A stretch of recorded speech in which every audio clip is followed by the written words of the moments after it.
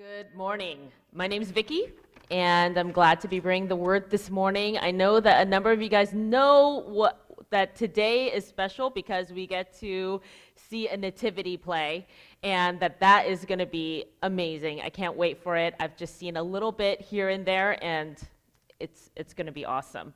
But before today, there was a different phenomenon that happened August 21st, 2017. I don't know how many of you guys remember what happened on that day. It had been talked about for a while. And even for the typical person that doesn't know anything about anything, it was on the news. It was, being talked about. People were talking about, are you going to be there? Are you going to be there? August 21st, where are you going to be? How are you going to see it? The total solar eclipse was happening. Now, there are people that, are into stuff like this, like that went and looked at meteor showers with their parents and pulled out telescopes and stuff like that. My family was not that family. I didn't grow up looking at that kind of thing. And so I was like, total solar eclipse, blah, blah, blah, it's like, whatever. I don't care. I'm not going to spend money to buy glasses, But my husband was one of those families, his dad worked with NASA. He, grew up wanting to be an astronaut. And so, he was like, we got to do it, And I didn't know what a big deal it was. I mean, people were making reservations for campsites and places to stay so that they could be in that path, that was being printed everywhere. Like they had been planning like a year in advance for that kind of thing, And there were I knew people that were traveling from out of state that were trying to see the total eclipse, and I was like, can't we just do it from Portland? Like, can I just go outside and do it? And they were like, it's not the same, right? Like, there was all this stuff, and so we went with some friends to drive out to like around Silverton area, went to a park, got some glasses, and Augie, that was Augie, right? Like he was tiny. And we went to this park, like just in the middle of nowhere, and there were just a bunch of people standing around. Like we all had lawn chairs, blankets, and everybody had their glasses on, like geeking out, And then a bunch of strangers all experienced this incredible phenomenon together. We got to see stages of it. Remember when there were like little crescents everywhere, and then and then we all kind of just waited, and then everything went dark and it was just silent. We all just kind of stood in the moment of like, this is not going to ever happen again for hundreds of years, but here we are all together experiencing this together. And then the sun came back, right? And then we all got in our cars and I sat in standstill traffic for 2.5 hours, right? But was it worth it, right? At that moment, I was like, never again, right? And apparently I will never do this again, But it was such a cool experience to be there together, to all know, we're all coming to this random park in this, an hour away from our homes to experience this together. Now, we are celebrating in this season a much greater phenomenon that had happened 2,000 years ago. Another star that showed up, right? And there were different people that got to experience it and see it, and we get to celebrate that in a lot of ways through a nativity play, right? And for most of us, even if we didn't grow up in the church, we know the usual players, right? We know who is part of the nativity play. We've got, the animals, shepherds, Mary and Joseph, baby Jesus, right? The wise men, also known as the three kings or the magi. We've got the star, very important. We've got the angels, however many kids there are that also needed roles, right? Right? We all know the players, and if one of those players is missing, we're like, hey, where are the shepherds, right? Or where's this? Where's that? And you know what? We've been in a series where we've been talking about why are these the key roles? Why are these the key players in the nativity? Why didn't we choose other things? Now, animals, we get it, right? This story takes place in their home. They have to be part of it, camels, maybe, sheep, definitely. The animals are definitely what set the scene. Mary and Joseph and Jesus, obviously, they're the main characters. We wouldn't have a story without them, right? They're the key players. The shepherds, they come from nearby, right? We gotta make sure that everybody knows there's shepherds there, and they probably bring some sheep with them, right? The shepherds were on night shift, and an angel appears telling them, hey, in your town right now if you follow the star, there is the Savior of the world that is about to be born. And so the shepherds, they're like, what? And they go and they have this incredible encounter, not just with the angel, but then with the Savior of the world through worshiping Jesus. But the wise men, they stick out, right? Like, I don't know if maybe because we're so used to this tableau of the nativity, we're just like, oh yeah, the wise men. But the wise men, if you ever look, you're like, they are like one of these things does not belong, right? Like, they are for sure the ones that stick out.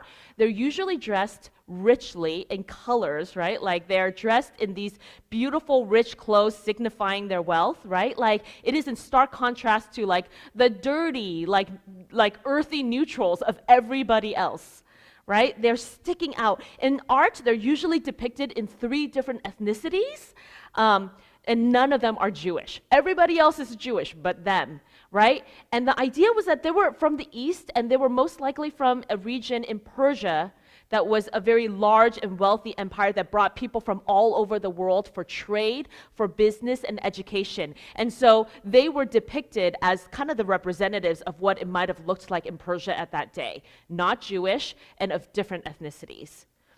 Their journey was likely very long, right? If they're traveling from the east, they said it took about a year or so to get to the manger. Again, we don't think of this. We're like, hey, like, I'm in the next town. I'm just going to Salem, right? Like, it's not that. Like, they had to travel for around a year, even though they had camels to help them. Now, what's the weirdest part? If you were just looking at the nativity play, you're like, oh, everybody just showed up at the same time. Like, Jesus is born, Mary's like, wrap this baby up real quick, and then everybody shows up, mother's dream, right? Like, but that isn't actually the case. If you read the Bible of who shows up where, the wise men actually don't show up until 12 days after. So the shepherds and them come, and then 12 days later, the wise men show up. Right? So it's actually like not biblically true that they would all be there at the same time, but for different reasons at the nativity play, they're all there at the same time. And you got to wonder, why would we do it that way? And I'm just going to go ahead and, give us the key point right now, right here. If you don't hear anything else, I believe it is this, that in the familiar tableau of who is there to worship the King of Kings and the Savior of the world that night, that we see who God is reaching out for, what his rescue is for. That it is not merely for the Jews, it is not merely for his creation, in his animals or in the land, but it is also for the Gentiles. It is for all people. It is for the skeptics. It is for those who didn't really know the traditions and the scriptures of that time. They are there to remind us, the wise men are there to remind us that no one is exempt from the power and the beauty of Jesus' rescue. That everyone has a role and a space here with him, and that it was God's plan all along that the Savior of the world was really coming for the world, not just coming for the Jews. And that's every single time you see the wise men up here, that should remind you of that. And it should remind you that these guys, they didn't really know what they were coming for.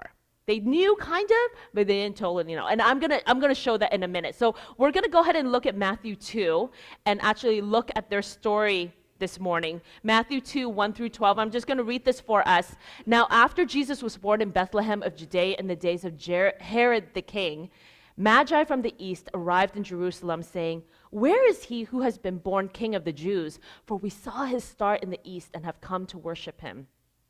When Herod the king heard this, he was troubled, and all Jerusalem with him. And gathering together all the chief priests and scribes of the people, he inquired of them where the Messiah was to be born. They said to him, "In Bethlehem of Judea, for this is what has been written by the prophet." And this is what they're referring to. "And you, Bethlehem, land of Judah, are by no means least among the leaders of Judah, for from you will come forth a ruler who will shepherd my people Israel." Then Herod secretly called for the Magi and determined from them the exact time the star appeared. And he sent them to Bethlehem and said, "Go and search carefully for the child, and when you have found me, report to me so that I too may come and worship him." After hearing the king, they went on their way, and behold, the star which they had seen in the east went on ahead of them until it came to a stop over the place where the child was to be found. When they saw the star, they rejoiced exceedingly with great joy. And after they came into the house, they saw the child with his mother Mary, and they fell down and worshipped him. Then they opened their treasures and presented to him gifts of gold, frankincense, and myrrh. And after being warned by God in a dream not to return to Herod, the Magi left for their own country by another way.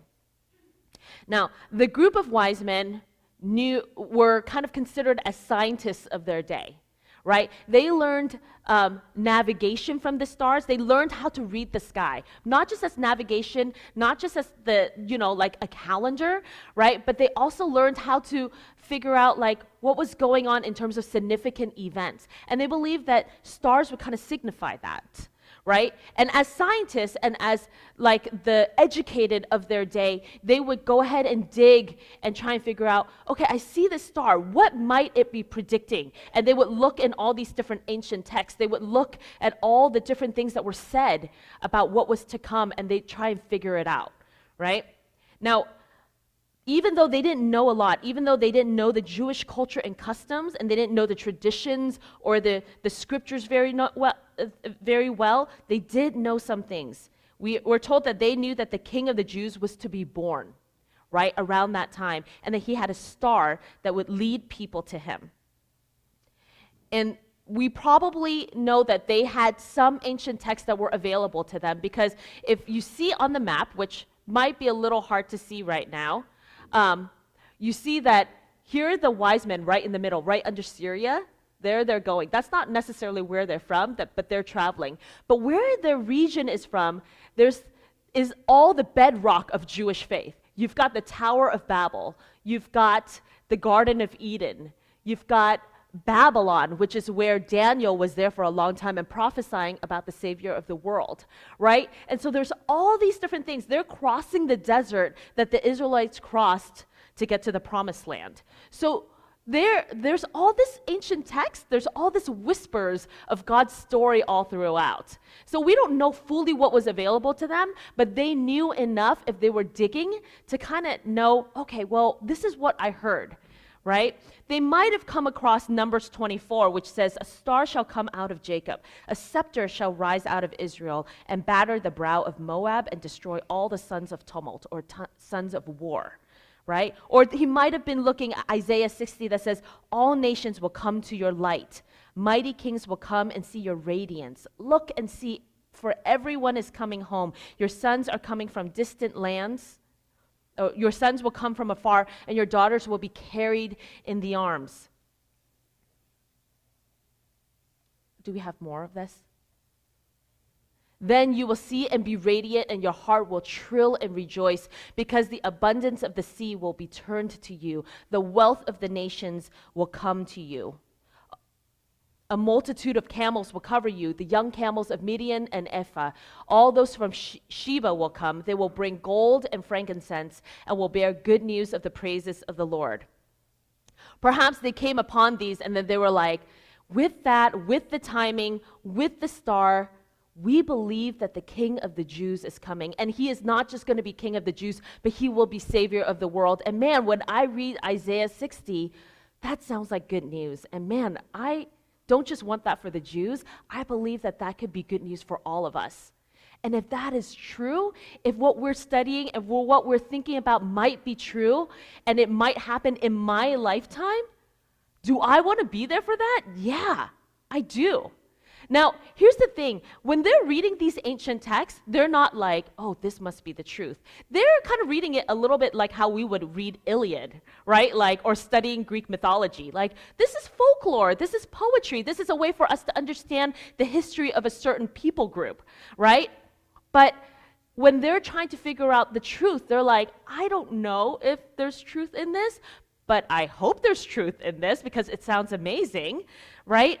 And so when they are taking that year-long journey, they are taking a big risk. So why would they decide to leave their families, leave their jobs, leave everything that they know to travel to an unknown land to find a king that might not be there at all, right? The only reason why I think they would do that is because they're good scientists. And there's a number of scientists and doctors in this room right now. And what I've seen of good scientists is this. Good scientists have to embrace the what if. Good scientists have to have a really good imagination. They have to have wonder and curiosity about what if, right? And they have to go and explore it.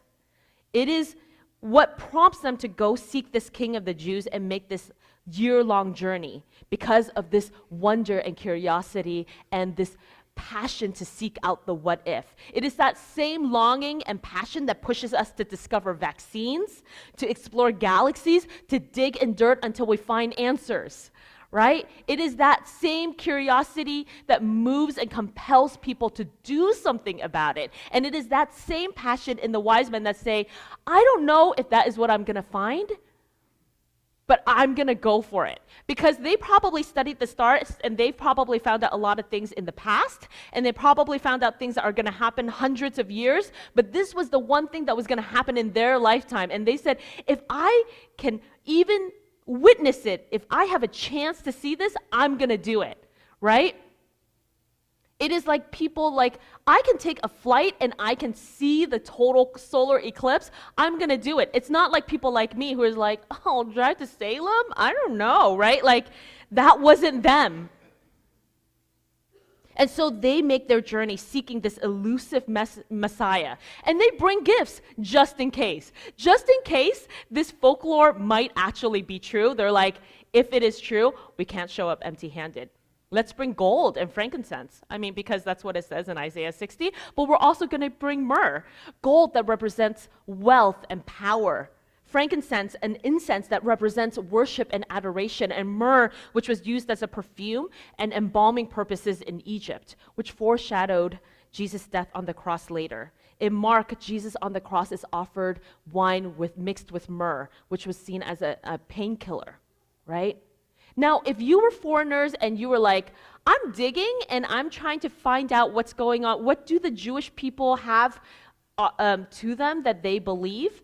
And they're like, I know these few things, but as I'm going to Israel, I am sure, because they have all the texts available to them because of the stories that they've heard from their grandparents and their great-grandparents, that they have been waiting for the Messiah. I am sure that when I get to Israel, as I've taken a year to get there, they've taken a year to prepare for the Savior of the world. So probably Israel is partying right now. I'm going to go into Israel, and the King Herod is going to know all this stuff. Everybody's going to be ready and waiting to celebrate their Savior. And so they get into Israel, and they're like, and we're going to find out where it is, and we get to join in the big party. And they get there, and it's business as usual.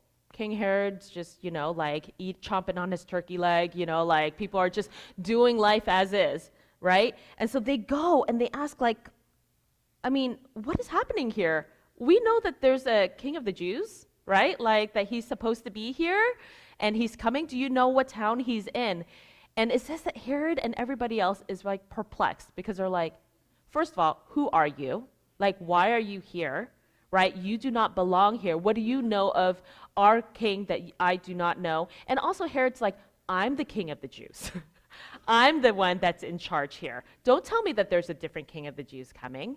But he's like, what do you know that I don't know? So he goes ahead and gathers his wise men. And they're like, oh, yeah. In the scriptures, in the Bible, there's a prophecy that he's going to come from Bethlehem. Yeah. In fact, we've memorized it all since we were kids, and it comes from this part of the Bible. See? We know so much. But how they don't respond is what do you mean? They said that he's coming? Where? How? We already know this, but tell us where, we should get ready. That is not their response, right? While Herod is busy protecting his power, while God's people have forgotten God's voice and promises, it is the Gentile scientists that come declaring the coming of Messiah. Right? They are able to say, yeah, we know it's in Bethlehem, but they say it like this is what the Bible says, not, does this mean God is sending the Messiah now? Should we get up and go? In all these years of waiting, they no longer are expectant or even believe that God is going to keep his promise. Knowing the Bible doesn't mean you really believe it. We see that in these chief priests. And they certainly don't take heed to what these four men have to say to them. What do you know about our God? Right? But nevertheless, Herod feels threatened, and he pretends like he wants to worship this king of the Jews. And so he's like, hey, search, and then when you find him, come and tell me so that I can worship him too. Right? We know later on that that is not his intention. And then there's the slaughter of the innocents where he sends his men to go and kill every newborn male so that he will not be taken over in his power. Matthew tells us that when they finally follow the star all the way to Bethlehem, to the manger, where they see Mary and the baby Jesus, they immediately fell down in worship. They're able to recognize the searching and learning and longing have all led them to this baby who's going to bring light in the darkness. And it is this one moment where they're transformed from seeker to worshiper. Can you imagine going for an entire year towards something where you're like, I don't know if it's going to be there. I don't know. Did we misread this? Are we in a different decade? Like, did you get this wrong? Can you imagine an entire year of working towards something and the doubts that you might have, the numerous times where you thought, maybe we should just turn around and go home. I feel kind of stupid doing this, right? And yet they persist and they continue. And even with the doubts, even with the questions, they are on this journey because they're like, but if it is true, wouldn't it be worth it? And they go, and when you finally get to that place, because they have been seeking, they have the eyes to see what is actually happening before them. Because it says, as soon as they see Mary and her child, they know this is it. And their responding is great joy. Have you ever anticipated something for a long time? And you were like, maybe I'm foolish to hope for this. Maybe I'm foolish to even think that this might happen. And when it does, imagine the joy and the hope that is realized of what is now your reality. That is what they're experiencing. But they're not just experiencing it for themselves, they're experiencing it for the world, right? They're like, not only is this good news for us, can you imagine what is changing, what is shifting in our universe because of this one child that is born? That this is true, the repercussions of that is felt in the entire universe. And that is the joy that they are feeling. And that's something that we don't fully understand, right? Like in our mind. But that is what is happening at that moment. That their travels fueled by this hope is finally realized.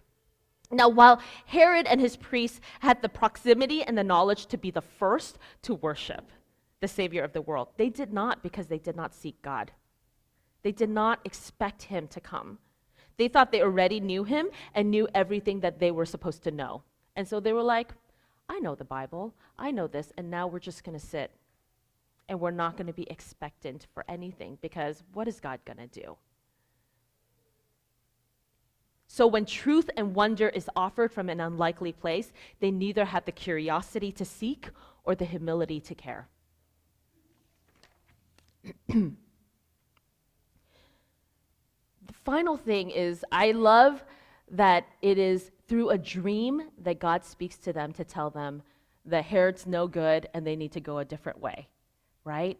It is through a dream. And I think sometimes we're like, oh yeah, God spoke to him through a dream and the wise men left and good. Phew, like way to protect the wise men and way to protect Jesus. But if you look in this story, it's always been angels that have been coming to bring a message from God to his people. It is an angel that shows up to Mary. It's an angel that shows up to Joseph. It's an angel that shows up to the shepherds, right? And then it's angels in the manger, right? So why doesn't God send an angel to the wise men to speak to them? It is because of this. Angels were something that Jewish people had a context for. They understood the Old Testament, and they saw all the stories that angels would appear to God's people. They could trust angels that they were a messenger from God. And even though angels were terrifying in some ways, right? And every single time an angel appeared, they always said, do not be afraid. Right? God is with you. His favor is upon you, right? Do not be afraid. And even though it was frightening to see an angel, they always knew and could trust that it was from God.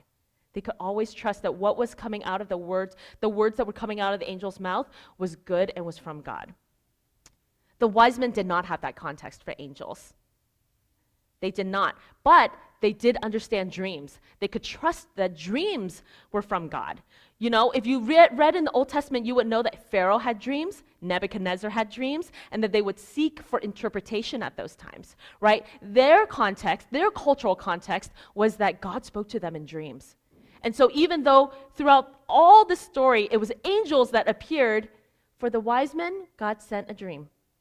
Because God pursues people in the way that they can hear him, right? In all the different cultural contexts and all the different experiences of God, they're like, I'm going to speak to you in the way that you can hear me. I'm not going to push onto you, well, this is the way I communicate through angels. Take it or leave it, right? He's like, this is the way you understand how I speak, and so I'm going to speak to you in that way so that you can hear me. Oh, you study stars? I'm going to speak to you through stars, right? And even though we see the wise men's intersection here, can you imagine how many years ago God had already started pursuing them and wooing them with his creation, with these ancient texts that they would find? How many years he had been like, and here I'm going to drop this breadcrumb, Isaiah 60. Oh, here I'm going to find this person that's going to interact with you and talk about numbers, and it's going to do something in your mind. Oh, I'm going to show these stars to you guys, and I'm going to get you guys together to band together to talk about this phenomenon and work together in your brilliant minds to come up with this thing, right? It is not only a year before that they're like, hey, now God's going to start pursuing you, and now God's going to speak to you in a dream. It had been happening for years before that, right? So at that final moment, God's like, it is not just the wise men's joy, it is God's joy to be like, you found all the pieces, and here you are, right? I have been pursuing you, and here we are together. God's redemption is for all people, and he pursues them in ways that they can hear him. Finally, I said that it was 12 days later after Christmas, or after the birth of Jesus, that he comes and the wise men come and they worship Jesus, right? So we celebrate that in the liturgical calendar. Christmas is not just a day, Christmas is a season. So it starts with Christmas, and then you have 12 days of celebration, and you get all these birds along the way. If you sing the 12 days of Christmas, right, you get a lot of birds along the way. And then finally you end with January 6th, and that's Epiphany. And there's a number of different ways that you can celebrate Epiphany. Epiphany was just a way of celebrating, it was the revelation to the Gentiles. Right? It was the coming of the wise men to Jesus. But one of the ways that I love this traditional way of celebrating Epiphany is that you chalk on the top of your front door this three letters, CMB, which signify the given names of the three wise men, Casper, Melchior, and Balthasar, right? And you put that over your door, or you put that over your churches to signify and pray and be a reminder that our houses would be hospitable places for all who seek Jesus, those who are like us and those who are not like us, those who are just down the street and those who travel far away to come, that our houses and our churches would be safe places for that. Right? And that's what we get to celebrate in Epiphany every year, right? The kids don't always understand it, but I write these three letters on the top of our door just for me to remember as I pass through and as I welcome people into our house. Man, God, would you make my house a place that is safe for all people who are seeking Jesus? So this morning, I want to give us just a couple of moments of quiet reflection before there's going to be a lot of fun, crazy chaos that comes in. What are ways this season that we can recapture our wonder and awe in our longing for Jesus? What are ways this season that we can recapture our wonder and awe and our longing for Jesus, right? That we wouldn't be like the chief priests that are like, yeah, I know the Bible. I know Christmas, you know. But that we would be seeking, that we would be longing for him. How do we recapture that the wise men had? Number two, how does God welcome you in your searching and longing for him? Do we have eyes, just even in a couple of moments, that we would just reflect on the last couple of weeks or last couple of months, see where are the breadcrumbs that God has been dropping to say, I'm searching for you. As you're searching for me, I am searching for you and looking for you. What dreams have you had, right? What interactions have you had? Number 3, how do we create spaces for all people to see Jesus? And this is one that I hope that we continue reflecting on, because that's not an easy thing, right, to ask. And that sometimes that is true in our physical spaces, and sometimes that's just true in the spaces that we create, the emotional space, the space that we create as we're sitting with people, right? Who we are and what we bring of safety and of kindness, of gentleness, right? So I'm just going to invite us into a couple of minutes of reflection, and then we get to celebrate together in seeing through the kids' eyes the nativity story.